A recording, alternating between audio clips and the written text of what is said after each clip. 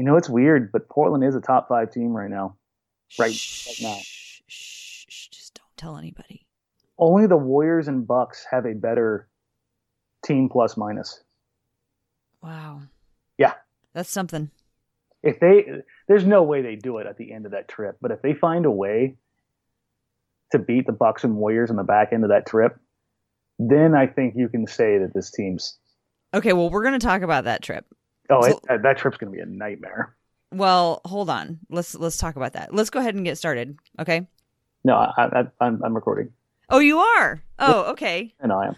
Well, welcome to the Blazers Edge podcast.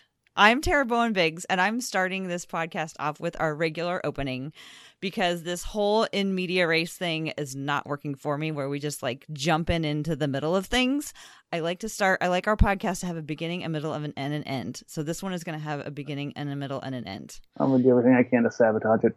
I know you will, so I am on high alert. Anyway, welcome to everybody to the Blazers Edge podcast.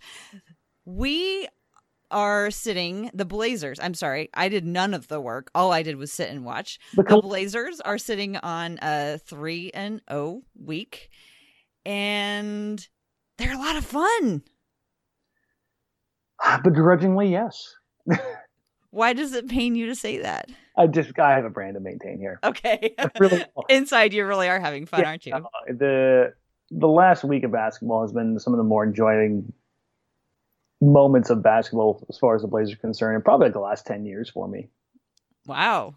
Yeah, no, I mean, I think the only other time it was more enjoyable, if we want to go back, like probably Brandon's third year and Dame LaMarcus and Dame's either rookie year or second. Well, yeah. What about the beginning of the year before the Aflalo Barton trade? Yeah, exactly. So you had Dame's second year there. So yeah, like that. Those are like, and again, we're talking about teams that were like no doubt 50-win, just running through everybody teams. What makes it fun for you right now?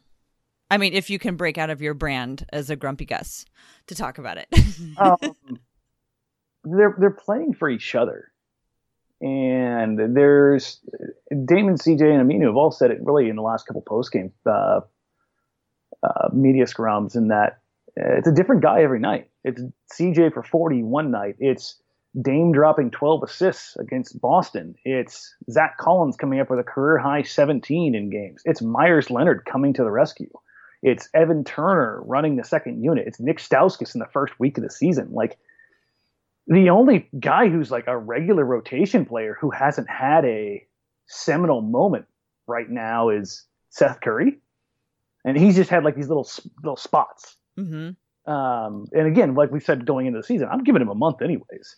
Right. Like, there have been times when basically everybody on this team and like the regular roster have like carried this team for a quarter. Mm-hmm. And that's weird. It's strange. It's almost like everything that we've been told about this team over the last 3 or 4 years is starting to come true. The whole, we're going to build the team around Damian. We're going to find players in Damian's trajectory. We don't need older locker room guys. We're going to rely on internal development. I mean, that's what they've said the plan is all along. I think for the most part, we're getting like the best version of every one of these guys. Evan Turner being optimized with the second unit, Zach Collins filling at the box score, Yusuf Nurkic being a 16-10 guy, Stauskas, having a couple career nights, Myers Leonard getting on the floor and being effective, spreading the floor, being physical. I mean, the only thing that hasn't really been there, and you don't notice it because he's not there, is Mo Harkless. Mm-hmm. And I know I've seen some people like, well, can the Blazers be better with Mo? And I'm like, well, on the surface, sure, but this is going to sound terrible, but I don't know if I want Mo back right now. Like, I want him as a body, but I don't know if I want to give him 25 minutes a night. You know what I mean? Right. I know. I so want Mo to be healthy, and I want the very best Mo. I want the very, very best version of Mo, and I think that would just strengthen and bolster this team even more. But I have to confess one thing. There's been a lot of sharing of videos of the Blazer bench and how much fun they're having. And like that one from this week was who was it? Collins and Myers like holding Evan Turner up, and it was all cute and everything. But every time I see one of those bench celebrations, you can see Mo in the back, and he just looks gutted. And I gotta think it's because, he wants to be out there playing, but it's just like my heart just breaks for him. Like I want him to be healthy and out there playing, but I feel like he's got, I don't know. I hope that, they either figure out that, what they need to do with his knee, or I don't know. It's distressing to me to see him sit there just kind of like looking like he's dead inside. I'm sure inside he's like super excited, but like it's a rough situation for him. Yeah. Like, this is going to sound weird, but when you're a pro or you're top level at anything, you kind of want things to not go good without you there, because it kind of justifies your existence. You know what I mean? Well, it's your natural competitiveness. Yeah. I don't think any human could, I think every human probably fights against that in that situation. And all of a sudden they're doing just fine without you. And you're like, well, crap. Yeah. He does look amazing in his suits, though. That man knows how to wear a tailored suit. There's been, I feel like over the last several years, the NBA fashion, every year, goes up another notch. And I feel like this year it's just, they've gone just to even more extraordinary lengths. And I didn't put it in my mom's favorite, but one of the things that I was going to talk about was Nurkic and that adorable little hat that he was been wearing. It's a good look on him. Okay. Hat? What? His Where's Waldo hat? No, his little, like, I don't know. He looks like a little newsie or something. Anyway, he looked really good in it. But okay, so I'm going to broach a subject that I've like purposely steered away from like for like a whole year, because every time I brought it up, you were like, we're not talking about that. Do the Blazers have an identity now? I still don't know that much has changed in that respect. They have a team identity, I think. And I think that goes back to the whole idea of them playing for each other. But are they a dynamic offensive team? Yeah. Are they the best offensive team? Not quite. They're real good. Are they a takeover defensive team? No, but they're good as a unit.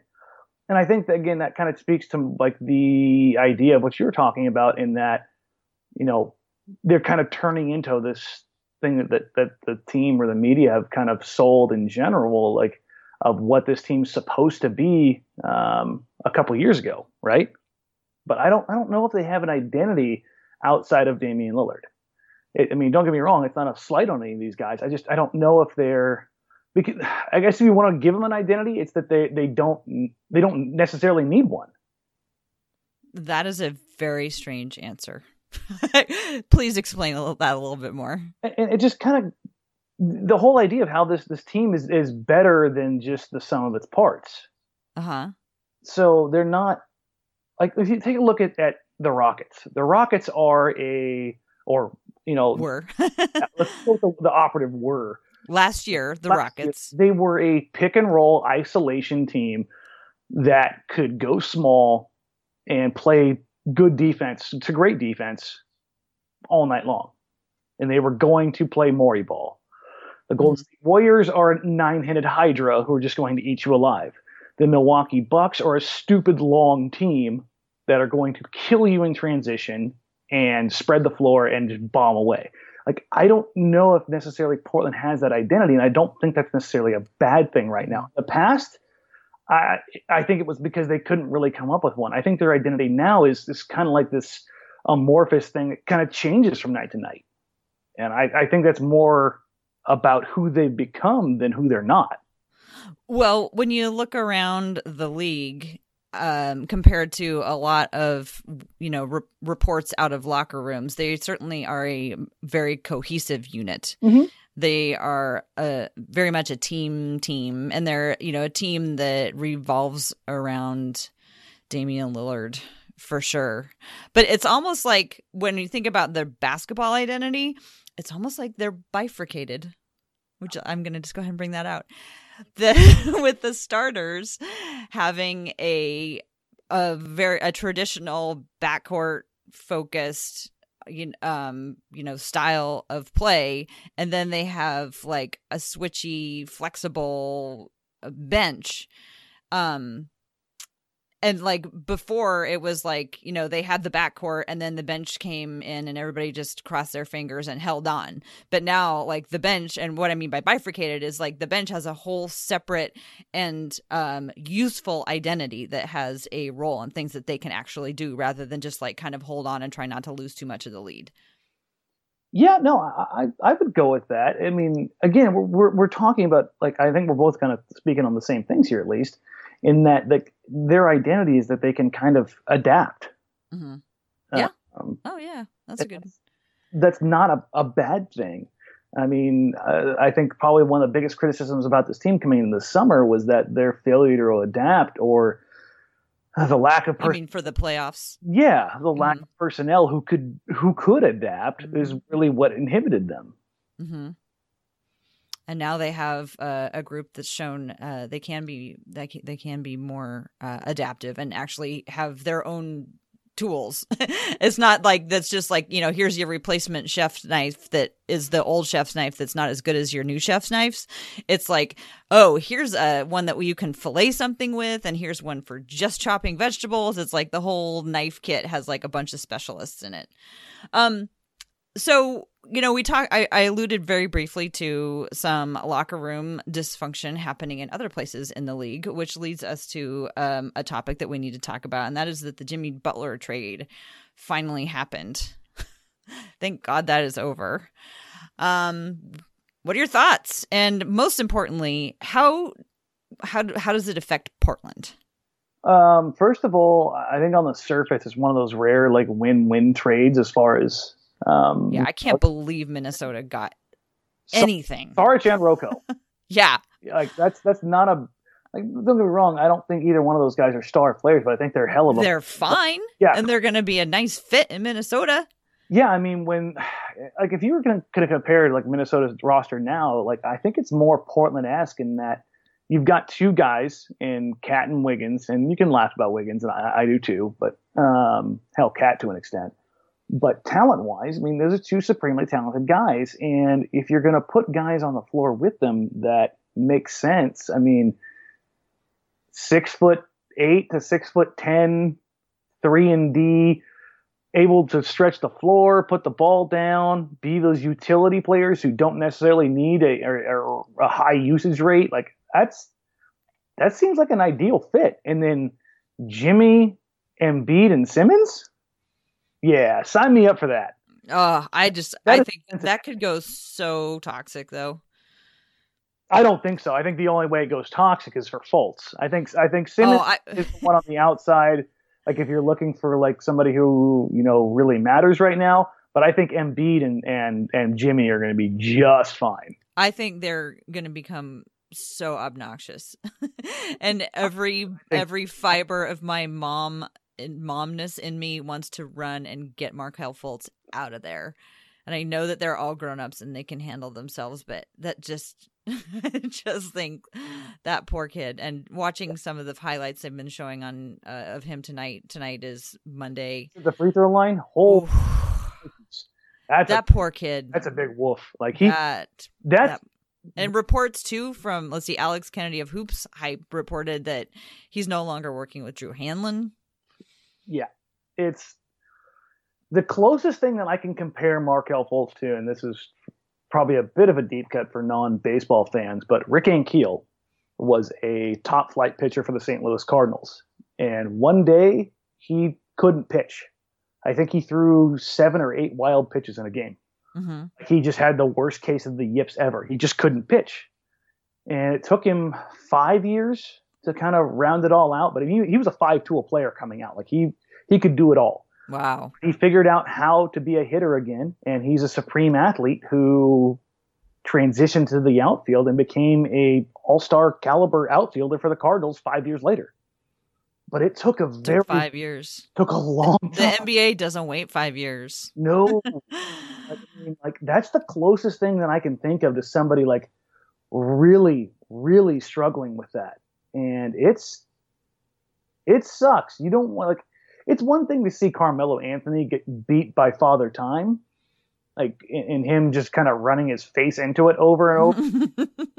But it's another thing when it's a 21-year-old kid who hasn't had a chance. Like, there's a reason why he was basically consensus number one.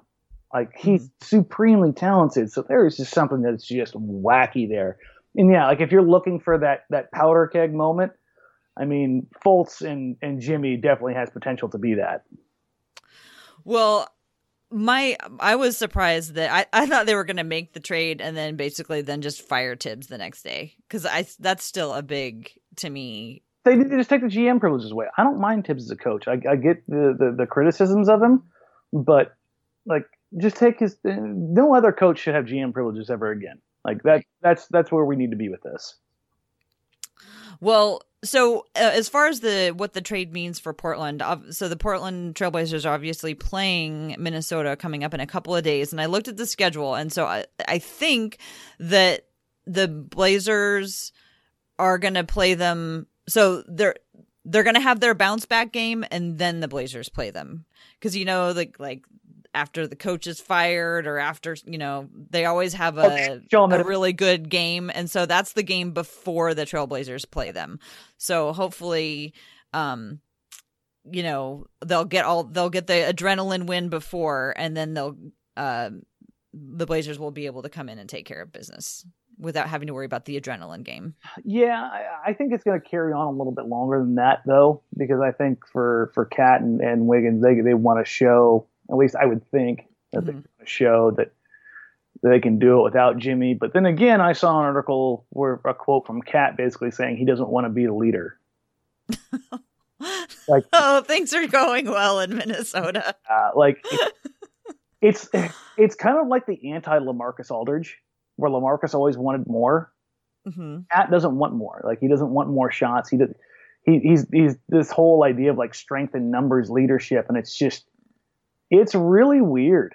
Like, he's probably one of the 10 most talented guys in the league, and with his size, especially.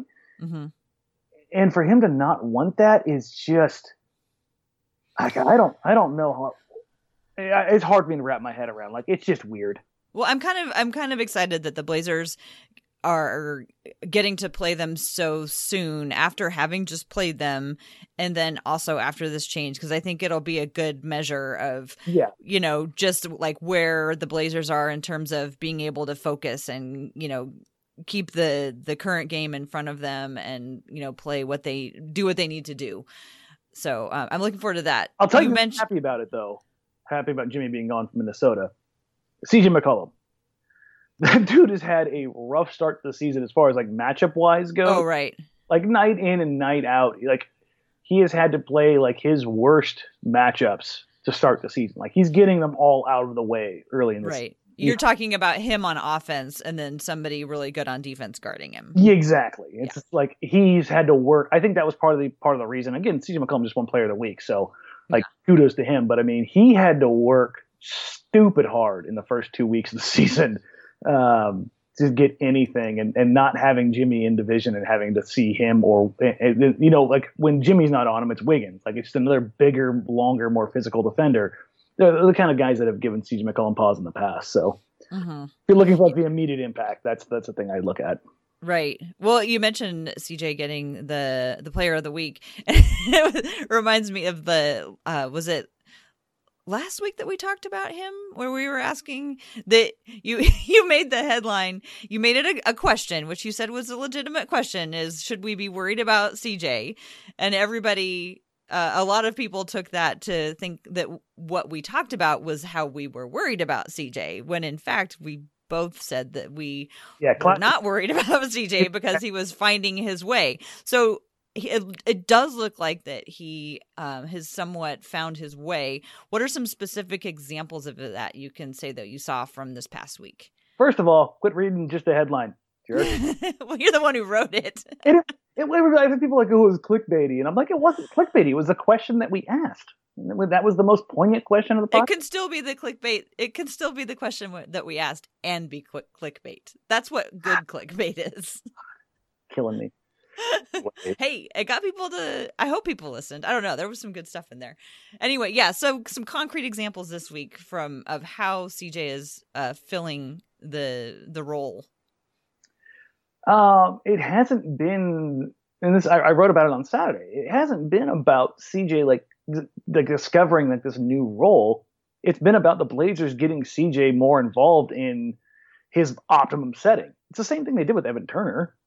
Let Evan Turner have the ball at the second unit. Well, when CJ's got a mismatch or CJ's in his bag, let him go. Like against Milwaukee, when he's dropping a 40 piece, Dame's like, "No, I'm good. I'll go back seat. CJ's in his bag. Just let him cook." And he did. And DiVincenzo got cooked. Oh gosh. It hasn't been about CJ like optimizing his ability to work off a dribble handoff or more back cuts, although that has gotten better over the last couple of games. Like he's dunking. Yeah. CJ's dunking now and alley-ooping. Yeah, off back. Sort of. But those are like the filler plays. Like those are like when he starts incorporating that stuff regularly on top of his already great in between game, that's when it's like, okay, this is the quote unquote new CJ, right? Like he's got everything from his bag, but he's also adding those new things. Like if you look at the Milwaukee game, it wasn't like he was doing anything different. He took 12 mid-range shots, Tara. He just hit 11 of them. Yeah. He was just cooking dudes. That's all it comes down to, is that he was getting to his spots and he wasn't. Listen, I want CJ to go to the rim. I want him to generate free throws. I want him to get to the line. But if that's just not something he's going to do with any like real capability or efficiency, then it's like, well, maybe it is better if he just takes those mid-rangers because he's money for mid-range. And you know what? I like that about watching this team right now is that they take the guys take the shots that are best for them, unless you're Aminu and then you step out 5 feet and take an incredibly long three. So everybody in the room, when Aminu took that three, stood up and went surrender cobra. Hands behind the head. Oh! And that ball was up in the air for what felt like forever. And then it just splashed down and everybody just went nuts. It was just glorious. So yes, welcome to my world. Shout out to Aminu banging threes from stupid deep. Well, but one thing to circle back around to CJ, you know, one of the things about at least the Milwaukee and the Clippers game, and one of the reasons that I will, you know, just go down fighting to get Minu recognition is that in those games, in Milwaukee and the Clippers games, he took quite a few fewer shots than he's been taking most of the year. And in those games, those happened to be games that CJ was able to take more shots. And why I think this is something that Aminu deserves recognition for is that he's a guy who doesn't need to take all the shots. He'll take whatever they give him, and that's fine. He, you know, when CJ's cooking, he also is fine to give up shots. He doesn't need the ball in his hands. He'll take it if it's there, but he doesn't need it. And then so that Milwaukee game, he was 3 of 5, including 2 of 4 from 3, and then against the Clippers, he was 3 of 4 and 2 of 2 from 3. I mean, Giannis still had 11 dunks in that Milwaukee game, but so gauche. It's one of those things where he's gonna do that. Like he's averaging 11 made field goals in the paint a game. So there they are. There you go. Like they limited his effectiveness everywhere else. Yeah, it was just. I mean, he having to work that hard defensively. And again, we talked about CJ's matchups. Aminu's matchups have been just nightmare fuel. Right. Well, yeah. So, I mean, he's been efficient on offense while guarding the best player since day one. I mean, well, I don't know if I'd say efficient on offense for the season. No, I mean, but recently. Yeah, absolutely. His efficiency has been recent. His guarding the best player has been since day one. Yes, very much so. But I think it's especially noteworthy that he's being so efficient when he's, you know, guarding somebody like Giannis. Like he's tired from defense and he's able to still produce offensively. Yeah, like guarding a guy like Giannis in today's NBA where you can't touch the dude, that's brutal. Like Mhm. I don't even want to try to imagine what that's like. Like it's just so. I mean, again, everything's going to kind of come back to this, at least for me right now, is that for the Blazers, they're in this weird position where everything they do is more about the sum of the parts, like the collective, than it is about the individual. And it's because everybody's doing what they need to do. And we've gone this far without, and I haven't even said his name once, Jake Layman. Like Layman has had some really good games. He was fired up the last game against Boston. Something got him fired up, and it was fun. I mean, you're right. He's been stout defensively, much more so than we expected. He hits the threes when he's expected to do it, especially when he's got like plenty of room to do it. But something made him mad in that Boston game, and he was playing with some fire. Yeah, the only downside I think from Layman against Boston was he's a little sloppy with the ball. He had that one turnover where he just hit it off the back of his palm or something. Yeah, they had that third quarter was kind of a disaster. They were doing so many strange, like just throwaway passes. Yeah, I think the leveling of the hoop of the rim. They were iced. They got iced. Yeah, because they came out and that. We said it on the post-game show, and that like I think that there have been 3 quarters of basketball the Blazers have played this year that have just been train wrecks, and they've all been third quarters. Yeah, Lakers, Wizards, and then Boston. Mm-hmm. Like if I have something that I worry about with this team right now, it is their ability coming out of the half, because I think that's been their worst period. It's so strange that they're not focused though. Like why? I mean, it's been starts in the past. Like now they come out, like even if they aren't playing well, like as a unit offensively, they're playing well enough defensively that they make up for it. Like the starters have had some bad stints to start off games, but at least on the offensive side of the ball, but they found a way to just stay in games because they're playing sound defensively and not letting teams, kind of get into them. But these third quarters are just like weird. Maybe part of it is because they have been playing so well to close out first halves. They get a little lackadaisical. Because I mean, going into the Boston game, they were 1-3 in games decided by 10 or less, but they were 8-0 on games decided by 10 or more, which means they've been blowing teams out. Which don't get me wrong, I'd rather them just handle business, but the ability to kind of take care of business in some of these close games is. I'm not worried per se, but like if you want me to nitpick, which I'm going to do, that's kind of where I think I'm gonna look. Well, I have one more question about things that are going on, and then I want to go to the Twitter questions because we got some good ones. Mm-hmm. And that's something that has happened recently. Up until I think Milwaukee game, all the games prior to the Milwaukee game, Dame was averaging about 8.5 trips to the free throw line, and then suddenly 2 games in a row, nothing, zip, no free throw lines. And then last night he had a technical and then maybe 1 or 2 more trips to the free throw line, but barely. So what's going on? I honestly what do you think? Wish I knew exactly what was going on, because then I can be like, oh, we can pinpoint this. And I thought I had this one keyed up for me. Let me pull it back up. But his drive data has been good. Like, yeah, there's no reason for him to not be getting calls. That's probably what I end up writing about this weekend if things don't change, because Dame's driving 13 times a game. Yeah, and he's generating 1 free throw attempt right now off his drives. Well, and prior to last week, he was getting 8.5 a game. Yeah, like it's really, really weird. And I'm watching back the Boston game for the 3rd time right now as we're doing this. Just kind of have it in the background, just kind of taking some mental notes. But I've gone back and I've watched the last couple games, and he's getting hit. Mm-hmm. There was 3 times in the Boston game. There was one where he split the defense and hit that ridiculous shot in traffic. Oh, the one where he was like basically sitting in a fan's lap. He was so far away from the actual.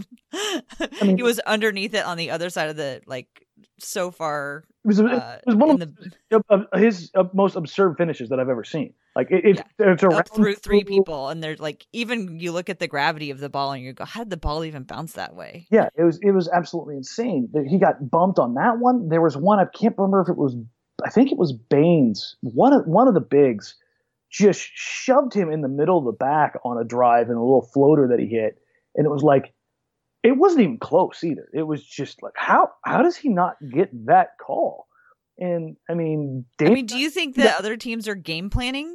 And they're like, they're shoving him when they know the refs aren't looking, and because the way the league's calling things right now is they're calling everything. Unless all of a sudden there's been a mandate like, hey, this is getting a little crazy, we can dial back some of the foul calls, which I don't think the league would do. Yeah, I wanted to look and see if there's anybody else, but I couldn't figure out where to find the data. But I wanted to find if there are any other players who have had a significant change, because in that Milwaukee game, I think both teams each one only shot 8 free throws. I mean, there were very few trips to the line in that team or in that game at all.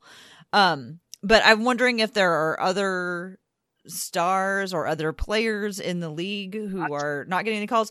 But the other thing I think is weird is that it's not even like Dame is taking those, Harden-esque ones. I haven't even seen him take many of those at all. And I don't know if players aren't getting close enough to him anymore for that to make it worth his while to try those. But he hasn't even been trying those. No, he's getting hit. He's just not getting the calls. I just don't know why. And league wide, Embiid leads the league by 2 free throw attempts a game right now. He's averaging 11 free throws a game. Embiid is generating like crazy. Zach LaVine, Kevin Love, John Wall, those are all guys right now who are averaging more free throw attempts than Damian Lillard. Mm-hmm. What? What about Harden? Oh, yeah. Harden's number 2 in the league. Okay. He's at 9.1. But, yeah, it's especially to go 2 games without getting a free throw attempt. It's not Damian Lillard. Almost went 3. Yeah. It's not like he's not attacking the rim. So I need to go through and literally watch every single one of Damian Lillard's shot attempts again, just to be like, okay, what happened here? Where are the refs standing that they're not seeing this? Did Dame do something? He got teed up the other night because he was like, that's a foul. Yeah. And then it was kind of funny because it was Sean Wright was officiating that game. And then Myers, about 2 minutes later, comes down and got 2 hands put in the middle of his back. Not even close, just a regular loose ball foul. And he also had the one where he had the Timberwolves game where he got hit on the wrist for what would have been the most absurd dunk of Myers' career. But at both times, the mic picked up Myers courtside yelling at the ref saying, that's a foul. Yeah. I don't know if there's something the Blazers did to irritate the refs or what. I don't. They need to call that consultant back in, I guess. Yeah, talk to him and find out. I can't think of anything realistically that makes sense, because the Blazers are a team right now. They're shooting more threes, so you expect to see a little bit, but a lot of their shot attempts are still coming at getting downhill. So especially for Damian Lillard. Yeah. Yeah, and it's just so weird because he's been so proven in his ability to do that over the last couple of years. Mm-hmm. It took a while to build it up. It makes a little more sense with CJ because we know that he's still trying to build up the reputation. But for it to so suddenly drop off of Damian, I just don't know what's going on. And I was hoping that you would know, but it sounds like you're going to go study it and you will get back to us and let us know what you discover. Yeah, hopefully you'll discover something that can be fixed. Find anything that makes realistic sense. Right now it's still one of those things. It's just I don't know. Well, you ready to move on and answer some Twitter questions that we got? Always. Okay, cool. So we'll warm up with one from Rose Harding. Okay, this is a funny little side story about Rose Harding. Rose actually comes to the Women's Hoops and Talks meetup. We actually have one coming up on Sunday. But Rose Harding, there's 2 Rose Hardings in the Women's Hoops and Talks group, and they actually know each other from Twitter because people accidentally tag them in each other's things. So there's two Rose Hardings, and they met for the very first time face to face at a What meetup, and it was very exciting to get the two Rose Hardings together. I just thought, how odd is it that there's two Rose Hardings who are huge Trailblazer fans? I was just thinking that, God, how terrible would it be if there was two Dan Marengs that were giant Trailblazers fans? Ooh, yes, that would be something. So anyway, Rose L. Harding wrote in, and she's asks a question close to my heart. I know, she says, I want to know what we're going to call Seth. He needs a nickname here, Stat. Have you heard any decent nicknames for Stats, Dan? Or for Seth? See, I don't even know what his name is. Yeah, no, I don't. None that I can say on air. So that's very strange. I don't know what would be ones that you couldn't say on air. But anyway, I actually have adapted really quickly to calling him Seth. And I thought it was going to be super, super hard. But I find that when I'm focused on him because he's on the Trailblazers, I don't have a problem. I have a harder time coming up with his brother's name, and I get his name twisted around now. But okay, that's a little weird. Well, I mean, just because, like, we're talking about Seth all the time. We're not talking about the other one. Like, we don't, like, you know. So everyone, when I try to come up with his brother's name, I'm like, Seth. Wait, Steph. Okay. Seth's brother is Steph. I just call him Stethan. Stethan. Yeah, somebody suggested that since Sauce was taken, we could call him Spicy Curry. But I feel like the Curry nicknames they're just too easy. Yeah. Like, I mean, they're not bad. Don't get me wrong. But as somebody else who has a last name that's a food, it's like, come on, man. Like, anytime anybody hears my name, like, is it meringue? Like, meringue with the pie? And I'm like, I've never heard that in my life, not once. Sure. So you and Seth can bond over that when you meet him. Yeah. So I don't know. Like, you can't go with like baby-faced assassin or anything like that. I think he's got to do something in Portland to earn a nickname, right? Yeah. I think that's what we're waiting for more than anything else. I just thought it was going to be harder to remember his name, but like what I find that when I'm watching the game, I know I'm watching Seth, and it's easy to say Curry, it's easy to say Seth, and I was worried that was going to be harder. Okay, next question. So this is from Rip City, Brazil, and I had asked, what's on your mind and what questions do you have? And so they responded that on their mind is bench production and the role of Zach Collins with the team. I'm curious to see how he will respond in the next road trip. Tough games ahead. So I guess that's a kind of a two-part thing. Thoughts about bench production on the road, how Zach Collins might do on the road, because they haven't really seen much road time, and this upcoming trip is going to be an extended period. What are your thoughts on that? Well, first of all, I have to throw this one out there because this is trash. I just feel like, I wonder what Google has for Seth Curry's nickname, and it's Swaggy Swag. Oh, God. So, Portland, let's do better than that. Let's do like a call to action. Let's come up with something that's like somebody's like chat room name that they came up with when they were 11. Yeah, it's like 1997. Easy. Swaggy Swag. It's like Kevin Durant, Easy Money Sniper. It's like, dude, did you was that your nickname that you entered when you went and played laser tag? Swaggy Swag. Oh God. I don't know. I kind of like it. It's already growing on me. Jesus, please no. Okay, well, let's talk about bench production, how Swaggy Swag's going to do on the road, and the role of Zach Collins with the team. Okay, so first of all, Zach's been really, really good over the last 2 weeks, impacting the box score. I said the one thing I think I've had reservations on about Zach is his ability to be physical and kind of like have it be a commanding presence on the backboards. And against Boston, that was the first time I've really seen him like get in there and take rebounds away. I think he had 5 offensive rebounds in that game. I'm double checking now. Yeah, he had 5 offensive rebounds, which was phenomenal. And every one of those wasn't the Marcus Camby tip outs. They were like well timed, coming in, sneaking in, and then getting big. Like Al Horford's a good rebounder. He's not a great rebounder, but he knows how to box people out.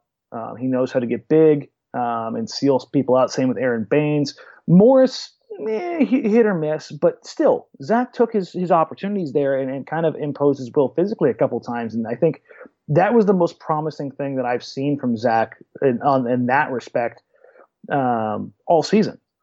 His box score last night wasn't like anything that's going to like blow your socks off, 6 and 8. But I thought there were some of his more physically impactful minutes that I've seen from him in his career so far. So I'd like to see that continue out on the road. And there's not going to be a shortage of guys to go against. That's for sure. On this road trip, JaVale McGee has been a nightmare for Portland.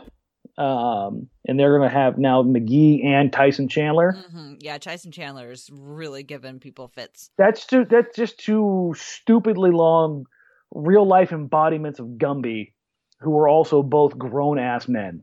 Like those, like if you're looking for the worst like box type matchup that I can imagine for Zach, it's those kind of guys who they're longer than Zach, but even though they're quote unquote skinny, they're very athletic and they're wiry strong, right? Like so that's going to be like a big opportunity for him, I think, right out of the gate on the road. So that's kind of what I'm looking forward to, is how does he continue to kind of evolve along that line? A couple of thoughts on Zach. One of the things that I really like about him is, you're right, those matchups against the older, experienced veterans are tough for him, but he doesn't back down. Like, he is not scared of anybody. As he gains confidence, and every time he is able to move somebody, is able to get the rebound, is able to snake up in there and, steal something from somebody, like every time he does that, he gets more confident. And who was it who tried to stand over him the other night? It was just like, yeah, no, didn't bother him at all. So that's one thing I like about him, because was he turning 21 this week? It's right around the corner. Yes, he has the same birthday as Mr. Team Mom, so he's turning 21, I think, next week. But one of the things that I've noticed about the Blazers and the rebounding this year is they're actually getting better results from their rebounding, because like one of the things I've yelled for the last 3 years is like 2 hands, because they would always go up with one hand and kind of try to grab it, and then if they couldn't grab it, then they kind of like just tipped it out or whatever. But I see so much more like going up there and absolutely getting the ball like with 2 hands. You know the king of that right now for them, right? Do I know who's king of that for them right now? Who is the guy that is grabbing the ball with 2 hands and smacking it together every single time? Myers. Yeah, there you go. But if he doesn't, and him and other players as well, if they don't go up with 2 hands, they already know where they're going to tip it to. And I don't feel like in years past they were as coordinated in that aspect of it. I felt like they were just like, well, okay, I'll get my hand on it. But I feel like this year, from what I've observed, when they know that they're not going to get it, they know exactly where they want to tip it to. Yeah, no, coming into the season, I think that was one of our biggest questions, was whether or not this team was going to rebound outside of Jusuf Nurkic, and then somebody like Evan Turner, who's a good rebounder for his position. Same with Aminu.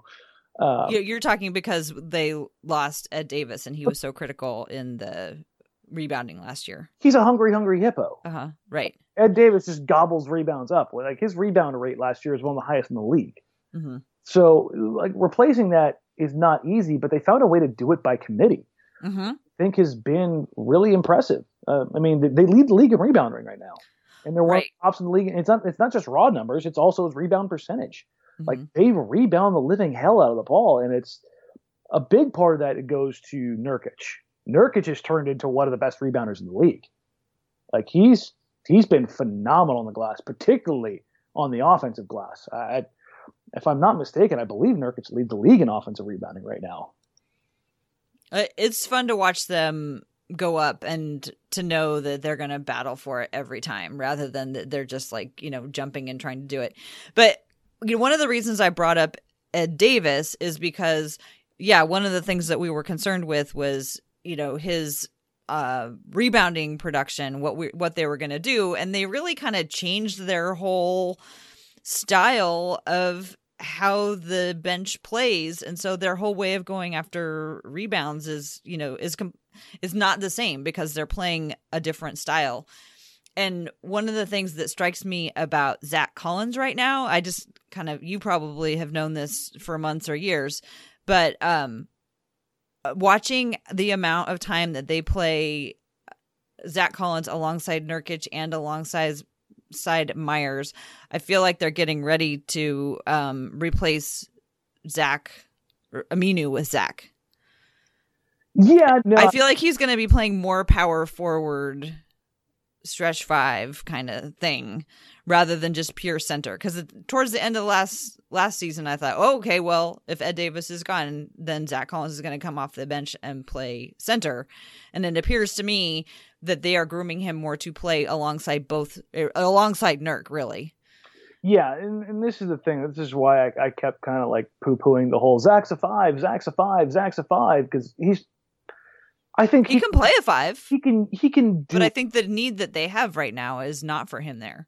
And again, if we're talking about Zach playing the five, I think that's still a couple years away. Like he's going to be a consistent five. I think he has the ability to do it in spurts right now, but I think it's still better for him to be at the four. But as far as like replacing Aminu, yeah, I mean, it's no secret. I think Aminu's gone at the trade deadline. Like unless Portland is like a top 3 no nonsense team, I think Aminu's gone at the deadline. And it's not just like basketball reasons, not just money reasons. It's a combination of a couple things. With his deal being the one, basically, unless they move Harkless, that's kind of like the caveat to this.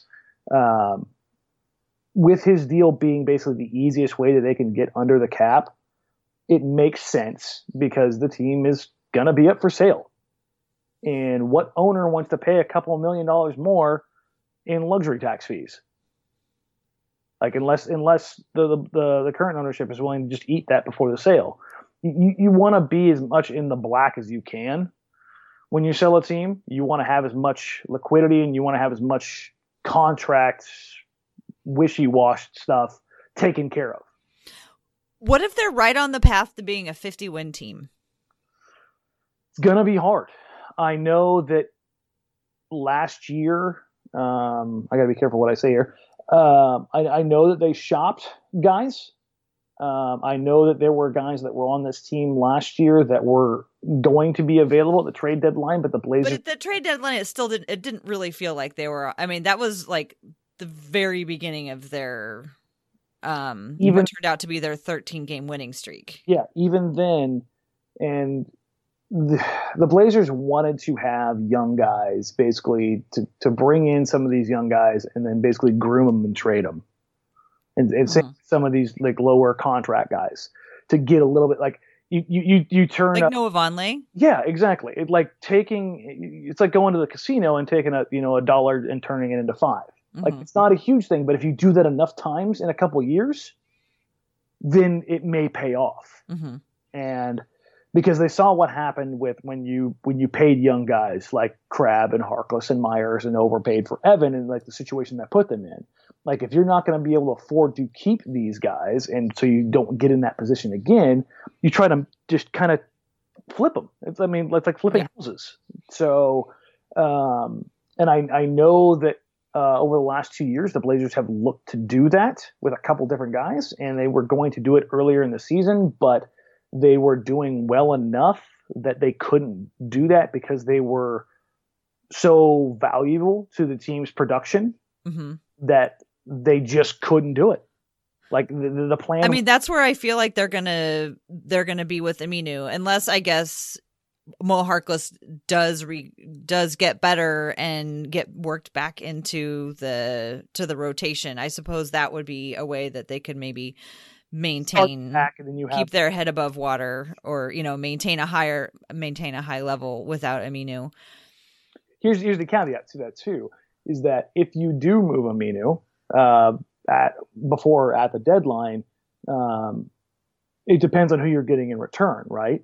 Like if you get another, you're getting somebody like a super young person on a rookie cheap contract because you still have to not you're doing it because you're trying to get under the cap. Yeah, so you're looking for that, or the luxury tax. You're looking for that rookie deal, and that body ends up being somebody that can play the same position. But now you start Zach, and you have Mo coming off the bench, and whoever that young player is in return kind of slots into the role that Zach was in, a year and a half ago. Yeah, that brings it around perfectly to that's exactly what I noticed. I was like, they want Zach to play the 5 or 4 alongside Nurkic and Myers, I guess, right now.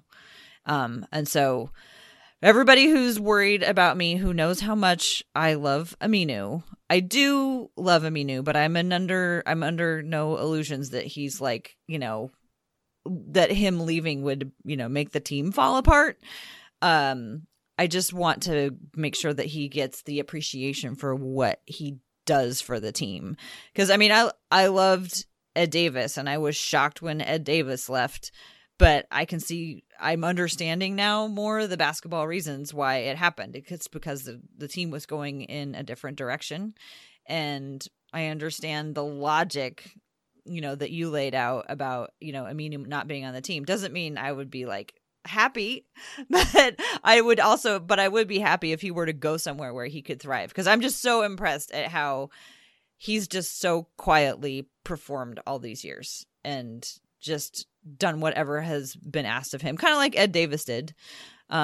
Just did everything that was asked of him, and even with people making fun of his stroke and hating his high balls, and just like he's taken a lot of ridicule. But throughout it all, he's been an extremely valuable part of this team. I just see that the Blazers are looking that they've got somebody in the wings that it needs to get developed. Yeah, no, it's going to be interesting to see what does come out of this whole deal. Like I'm just really curious what the bar is going to be for like they're doing, because it seems to me like if they're fighting for home, you said like top 3, and I feel like if they have a good chance of having home court advantage, they're not going to want to mess up the chemistry. You're probably right, but if it's not Aminu, it's going to be somebody else. Mm-hmm. And that's the thing here is that it's just not. Oh God, the third quarter just started in this Boston. Okay, then focus on me, Dan. Focus on me. Look at me. Don't look at that screen. Oh, no. Focus on the sound of my voice. No. Okay, so bench production on how the bench and the Zach Collins are going to fare on the road. Do you have any idea? Were you able to find the splits for how the bench is doing on the road? Yeah, no, I do have that one. Let me click it in here. Bench. All teams, Portland. There we go. All locations on the road. Hey, there it is. All right. So the road, real small sample size, but yeah, it's not huge. They have 4 games on the road. They are a middle of the pack bench. Their scoring is down a little bit. They're down not really down so much. It's just that some of the other smaller sample sizes are dumb. Like the Clippers bench, the Clippers have played 6 games, right? But their bench has been one of the more productive benches in the league. They get a ton of points from it. Mm-hmm. The Clippers bench is averaging 57 a game. Yeah, that's an absurd number. Like 30 of those are Lou Williams. Yeah, exactly. It's skewed a little bit. I don't want to get off on a tangent, but I will just say that the Clippers look pretty fun. They're a good team. Like I think that was a really good win for Portland. Mm-hmm. That team is fun. And again, kind of going back to what we were talking about earlier, Aminu did a great job with Tobias Harris. So, but back to the bench. The bench on the road is probably one of the best shooting benches in the league right now. They're shooting 48% from the field, 40% three, and I want to say 90-something percent, 93% from the free throw line. Nice. So the bench unit on the road right now is almost 50-40-90. They're the number one defensive rebounding team, and I think number 3 overall rebounding. I think they're second or third. They fell down a little bit. I think that's more again the other benches. They're 5th overall in assists. I think their plus minus is one of the better plus minuses. Yeah, they're 7th in plus minus. So I think it sounds like if they're able to keep it up on this road trip, They might slip out back naturally because everything tends to slip back on the road. But if they can generally keep it up throughout this 6-game trip, that's going to be a really good sign that they are legit. Yeah, I'm almost moved to the point where I think the bench is legit. Like they're consistently dropping 40 a night. Yeah. Like it's weird, but they're finding ways to get it done, and they're doing it in different ways, and like they're not reliant on one guy just cooking. Like it's Evan one night, it's Seth in a little spurt here, it's Stauskas there, it's Collins here, it's Myers there. Like guys are contributing across the board. Over the last couple of games, Myers is averaging, I think, 9 and 7. Like that's a nice production out of Myers, right? Like if you would have given me that coming into the season, I'd be like, yeah, sign me up for that. Also, not a ridiculous amount of fouls. I mean, Nurk fouled out one time, but generally for everybody, again, 2 years ago, 3 years ago, I was wringing my hands a lot worried about fouls. And that's just not something that I really worry about. I might look up and go, oh, someone's got 3 fouls in the first half. Better sit down. But it's not like, oh, why are they always getting called? It's just kind of like a thing that happens. And then they kind of get it together and move on. Speaking of getting it together and moving on, we got a few more questions to get through. Let's go. Belgian Blazer wanted to know if I would mention Marcus Aurelius again. Did I already do that? I haven't done that yet. That's because I think last season I have 2 Marcus Aurelius quotes that I call on every time I'm feeling down and in despair. And those are things can change in a moment and never let them touch your soul. And I tend to draw on those when things are a little bit darker, but honestly, things are pretty cheery and sunny for the Trailblazers right now. So I'm going to pull out my third favorite quote, which is not from Marcus Aurelius, but it is from another warrior, the Shoveler from Mystery Men. Have you seen that movie? I have, but I am not. That's not clicking for me. It's an amazing movie. The Shoveler is one of the lead superheroes in that movie. And he said, "We cut down evil with the mighty sword of friendship and the hammer of not bickering." And right now, that is how the Blazers are playing. They cut down evil with the mighty sword of friendship and the hammer of not bickering. That's what the Blazers are doing. Oh, okay. Yeah, no, I remember him now. Okay. I okay. haven't seen that in a very long time. That's William H. Macy, right? Yes. Brilliant movie. Gotcha. But speaking of superheroes, a real superhero passed today. And this question comes from Hecubus, Blazer fan 72, who says, with the real Stan Lee passing, which Marvel superhero is your favorite? And team-wise, with Melo most likely leaving the Rockets, would you want him on the team for a minimum? Why or why not? Okay, so I'm a huge comic book nerd, and shocking. Yeah, I know, right? Stan Lee, like I remember as a kid, like thinking how cool it would be if they ever made those comic books into movies. Like the closest I got when growing up was like the X-Men cartoons. Yeah, like that was it. That and really, really bad comic book movies that. At least, yeah, let's not go there. But like that one sucks. I mean, I get it. He made it to 95. That's a hell of a life. But man, that one's rough. But see, favorite Stan Lee character. Man, like I love the current Avengers a ton. But I've always been a Wolverine fan. So it's like in my pantheon, it's probably like Wolverine, Captain America. And then I'm gonna go like a little outside the box and go Gambit. Like those were always my 3 favorite comic book characters growing up. So, but yeah, I guess the cool note on this is that the word is that Stan Lee recorded a couple of his cameos already, or filmed a couple of his cameos that he does in all these Marvel movies. So those are already done for like the upcoming like Marvel universe. So. It's not the last we'll see of him. Yeah, and there's probably so much film of him over all of the years that they can just keep splicing him in for a really long time. I would like that very much. When I found out that he died, I was reminded of Paul Allen, who recently passed, and between those those two, I mean, the impact that they have had on culture and society is just Huge. tremendous. And like, from very different points, but again, like Stan Lee, somebody who, like, there probably are very few people, at least in this country, if not the world, who have not been affected by his work.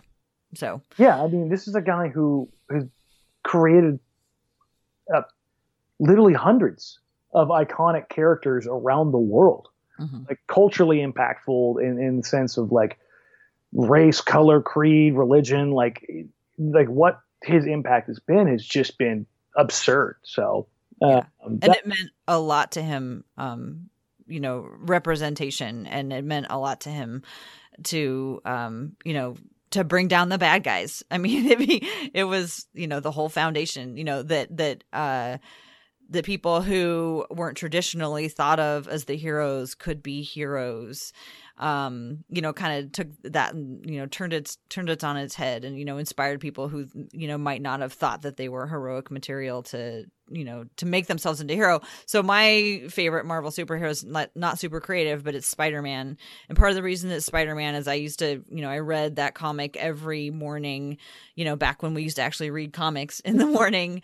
I was like completely dialed in and tuned into that. But I like it because it popularized the phrase, with great power comes great responsibility. Like that was popularized, in Spider-Man. And I think it's something that, we can all learn a lot from and take that to heart. Okay, so that's the second part of the question was about Melo leaving the Rockets. You want him for a veteran minimum?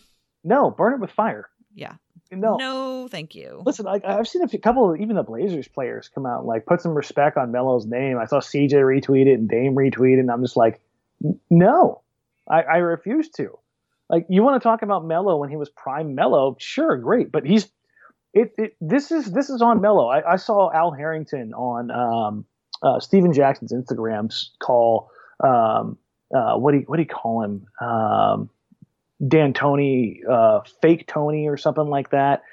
He's a bozo, and this is all about the coach's agent is putting this out, blah blah blah blah blah. And I'm like, okay, let's run down the tape here.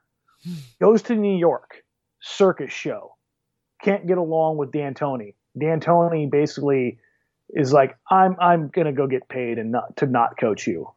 Like, you're a nightmare. Can't get along with Kristaps Porzingis.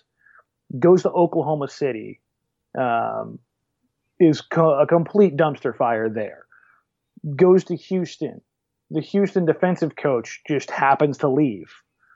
The Houston defensive coach all of a sudden is coming back, and now Melo's on the way out. Like, it's not hard to draw these lines, folk. Like, it's really not. Like, if he was willing to accept, like, Vince Carter, like Dirk Nowitzki, like Tim Duncan, like Zach Randolph, like the list of guys who have gone on to play a really, really long time, but have like evolved their careers as their athleticism waned, as their skills waned a little bit, then I probably would be more sympathetic. And listen, like, I think the whole like mortality of his game and his refusal to accept it sucks for him.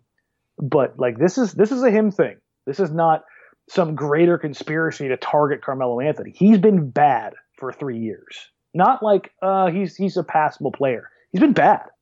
So I don't want that. I don't want the moping. I don't want all that stuff. Like, you can talk about him in the sense that like he's this player who's a probable not a probable. He is a Hall of Famer. But that doesn't mean that's what he is right now. And like, you don't have to look at him like that right now as he's active. Like, if you want to have that revisionist history after he hangs it up, cool, fine, great, whatever. But as far as like him being active right now, no, screw that. Yeah. Well, and the Blazers don't need him right now. What does Carmelo do that the Blazers need? There is nothing. I mean, we have his role. They have his role filled. They have Evan Turner. They don't need him. Yeah. They don't need him. We have a couple more questions I want to get through. This one you're going to be tempted to go on for a while. So try to hold yourself back. This is from Dan Prinz from Australia, I believe. He says, if the Wizards blow it up, should the Blazers target someone from their squad? And if so, would Kelly Oubre start for the Blazers? In all seriousness, what would the Blazers have to give up to get Oubre or Porter, understanding that they have very different price tags and salaries? First of all, try not to get too sucked into talking about the Washington dysfunction because it's super tempting. No, I'm not going to, because I've wanted Kelly Oubre in Portland for a while. So, first of all, if he was on Portland when he started, yes, unequivocally, he would be the most talented wing player they have on the roster. Just hands down. That's same's true of Otto Porter Jr. How do they get him? It depends on what the Wizards are going to do here. Like, do they want to move on from Otto Porter Jr.'s contract? If so, it's gonna the money it's going to take is Turner and Harkless. If that's the case, then I think it has to be probably a sweeter deal, and I think it costs them probably Otto Porter Jr. and Kelly Oubre. And just so happens that a trade of Evan Turner, Maurice Harkless for Otto Porter Jr. and Kelly Oubre actually works. Now, I don't think that's enough. Portland either has to give up a first, or Simons, or Collins. And if you're talking Collins, then the package has to be sweeter from Washington side. So I think the more likely scenario is Simons or a first. But it would have to be like full on blow it up style. Like Ernie Grunfeld's got to get fired. A new GM's got to come in. They have to start from scratch. I think if Washington wants to go one way or the other, I think they'd rather move on from Otto. I like Otto as a player. I like Otto as a person. I've got people who are very, very close to him. I'd love to see him in Portland. Salary wise, I think he's the least likely because he's going to make $27 million a year. That's a lot of cheese. Is due up for his contract. So you could pay him basically like you pay Evan Turner, but what that does to the second unit is different because Oubre is not that same kind of creative playmaker. So that would definitely change some things. But I mean, if you're talking about like changing timelines and getting more athletic, Oubre is definitely that guy. Same with Otto Porter Jr. So how old are those two? Oubre, I think, is like 23. Okay. And Otto, I think, is 24. A little older. Okay, so they're like Nurkic's age. Yeah, they're young, like not in their prime players yet. So, well, I can't wait to see what happens, and I'm so glad the Blazers are going to be seeing Washington soon, so that they can exact their revenge for that last game against them. Yeah, let's just say this road trip coming up, if they don't beat the brakes off the Wizards, I'm going to be very frustrated. Yeah. This is it's a long time. I don't know. I'm probably just gonna like ruin it now, but it's a long time since I felt confident about a win, and I feel really confident about that win. Okay, last question. This is from Mrs. Bro. She says, "Has the energy in the arena improved with the team's overall improvement this year? The Rose Garden seemed so quiet last season." Shout out Marissa for the intentional Rose Garden shade. Also, I'm going to let you take this one, Tara, because I have not been in the arena for a home game this year. So I am happy to take this one. And for the most part, the answer is definitely. There have been some really great rockin' nights for the Blazers, but there's some weird, like, more fans from other teams than usual. So like the Celtics game the other night, a Go Celtics chant broke out, and I was like, what is going on here? There were so many Celtics fans at the Celtics game. I could not figure out what was going on. And then of course the Lakers games are all just Lakers. And I think I talked about this before. For the most part, I don't mind it when there's two fan bases in there, but you don't break out into a Go Celtics chant. That is not okay. But the Portland crowd for sure has been into it, has been much more active than they were. I mean, the team is really fun. I mean, you think you guys were excited in your room the other day when Al-Farouq Aminu hit that shot. The arena went wild because remember, he had just hit one that was already like, oh my gosh, I mean, it was still hitting threes at the end of the game. What's going on? And then he hit that one, and like, I nearly jumped 3 rows over my seat just because I wanted to like rush the field. I was so excited about that. It's kind of funny because my girlfriend went to the game, the Boston game the other night, and she actually said that there was an obscene amount of Boston fans in there. Ugh. So it must have been something that, definitely stood out there. I'll say this just quickly, in that through the truck feed that we get, it feels like the arena is a bit more like it was in years past.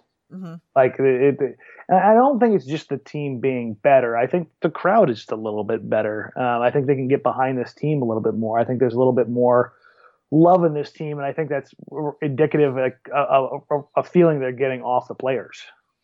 Well, and you can feel the crowd, when Myers comes in. That's always a really good test of how the crowd is feeling, because you can tell when he steps on the floor, everyone like takes a big breath and they just are like throwing all their their positive vibes his way, because they know that if he comes out and plays strong right away, that he will have a good game. And so that sort of unleashes something, I think, in the crowd. It's like, okay, when Myers hits a three, it's kind of like, okay, everything's gonna be okay. We don't have to worry about maybe that's key. Maybe good Myers is kind of pushing the crowd on. Well, I think because of the way things, kind of dissolved at the end of the year last year with, fans not supporting Myers, I think a lot of people came out and they're like, okay, we can't do that anymore. That is not good. We have to, we have to show our support, and that'll be contagious, for everybody on the team. And, again, like we thought, Pat Connaughton was the leader of the bench mob. What are we going to do without Pat Connaughton? Turns out, the bench can be just as fun with a new crop of guys, and they seem to be having a good time both on court and off the court. And that kind of gets the whole fan group going as well. No, I don't disagree. I think it's 100%. Like, I would love to see Moda, Rose Garden, whatever you want to call it, restored to its former glory. Like, I remember the times against the Utah Jazz in the playoffs where you had to yell to the person next to you. The place was so loud. Like, mm-hmm. I would love to see that place restored to that. Well, let's hope that the Blazers make the deep run in the playoffs and they bring all that back. But we have to get through the next 70 games first. Let's see. Anything else that you want to talk about before we sign off here? No, that's it. Go ahead and let everybody know where they can find you, Tara. Okay. I am on Twitter at TCBBiggs. You can also find the Hoops and Talks podcast on Twitter at Hoops and Talks. And the next Women's Hoops and Talks meetup is coming up this Sunday, November 18th at 3:00. We meet at the McMenamins on Broadway. So folks should come out and join us and watch the Blazers beat the Wizards. This is the revenge game that they must get. And if they don't get it, I'm going to be very, very sad. That's it for me. Okay, perfect. Makes it simple. And remember, everybody, get out to the Women's Hoops and Talks. Get out to the what meeting, ladies? Super fun. Significant others, whatever. Get out there, have fun, mingle. It's a good time, I promise. As always, folks, you can find me on Twitter, on social media, everywhere else, at DMarang, at DMARANG. You can also find me on Blazers Outsiders, NBC Sports Northwest, every pre- and post-game show, every game night, which just so happens to be a road trip, which means we get started early, with the exception of these West Coast games with the Lakers and the Warriors bookending it. We should have some announcements here in the next week or two, because we're going to get kicked out of our studio really quick. The toys are already starting to pour in for the Toys for Tots for KGW, so that's really, really cool. I saw the most badass full size kid fire truck. Not for you, Dan. Oh, I wanted to ride it so bad.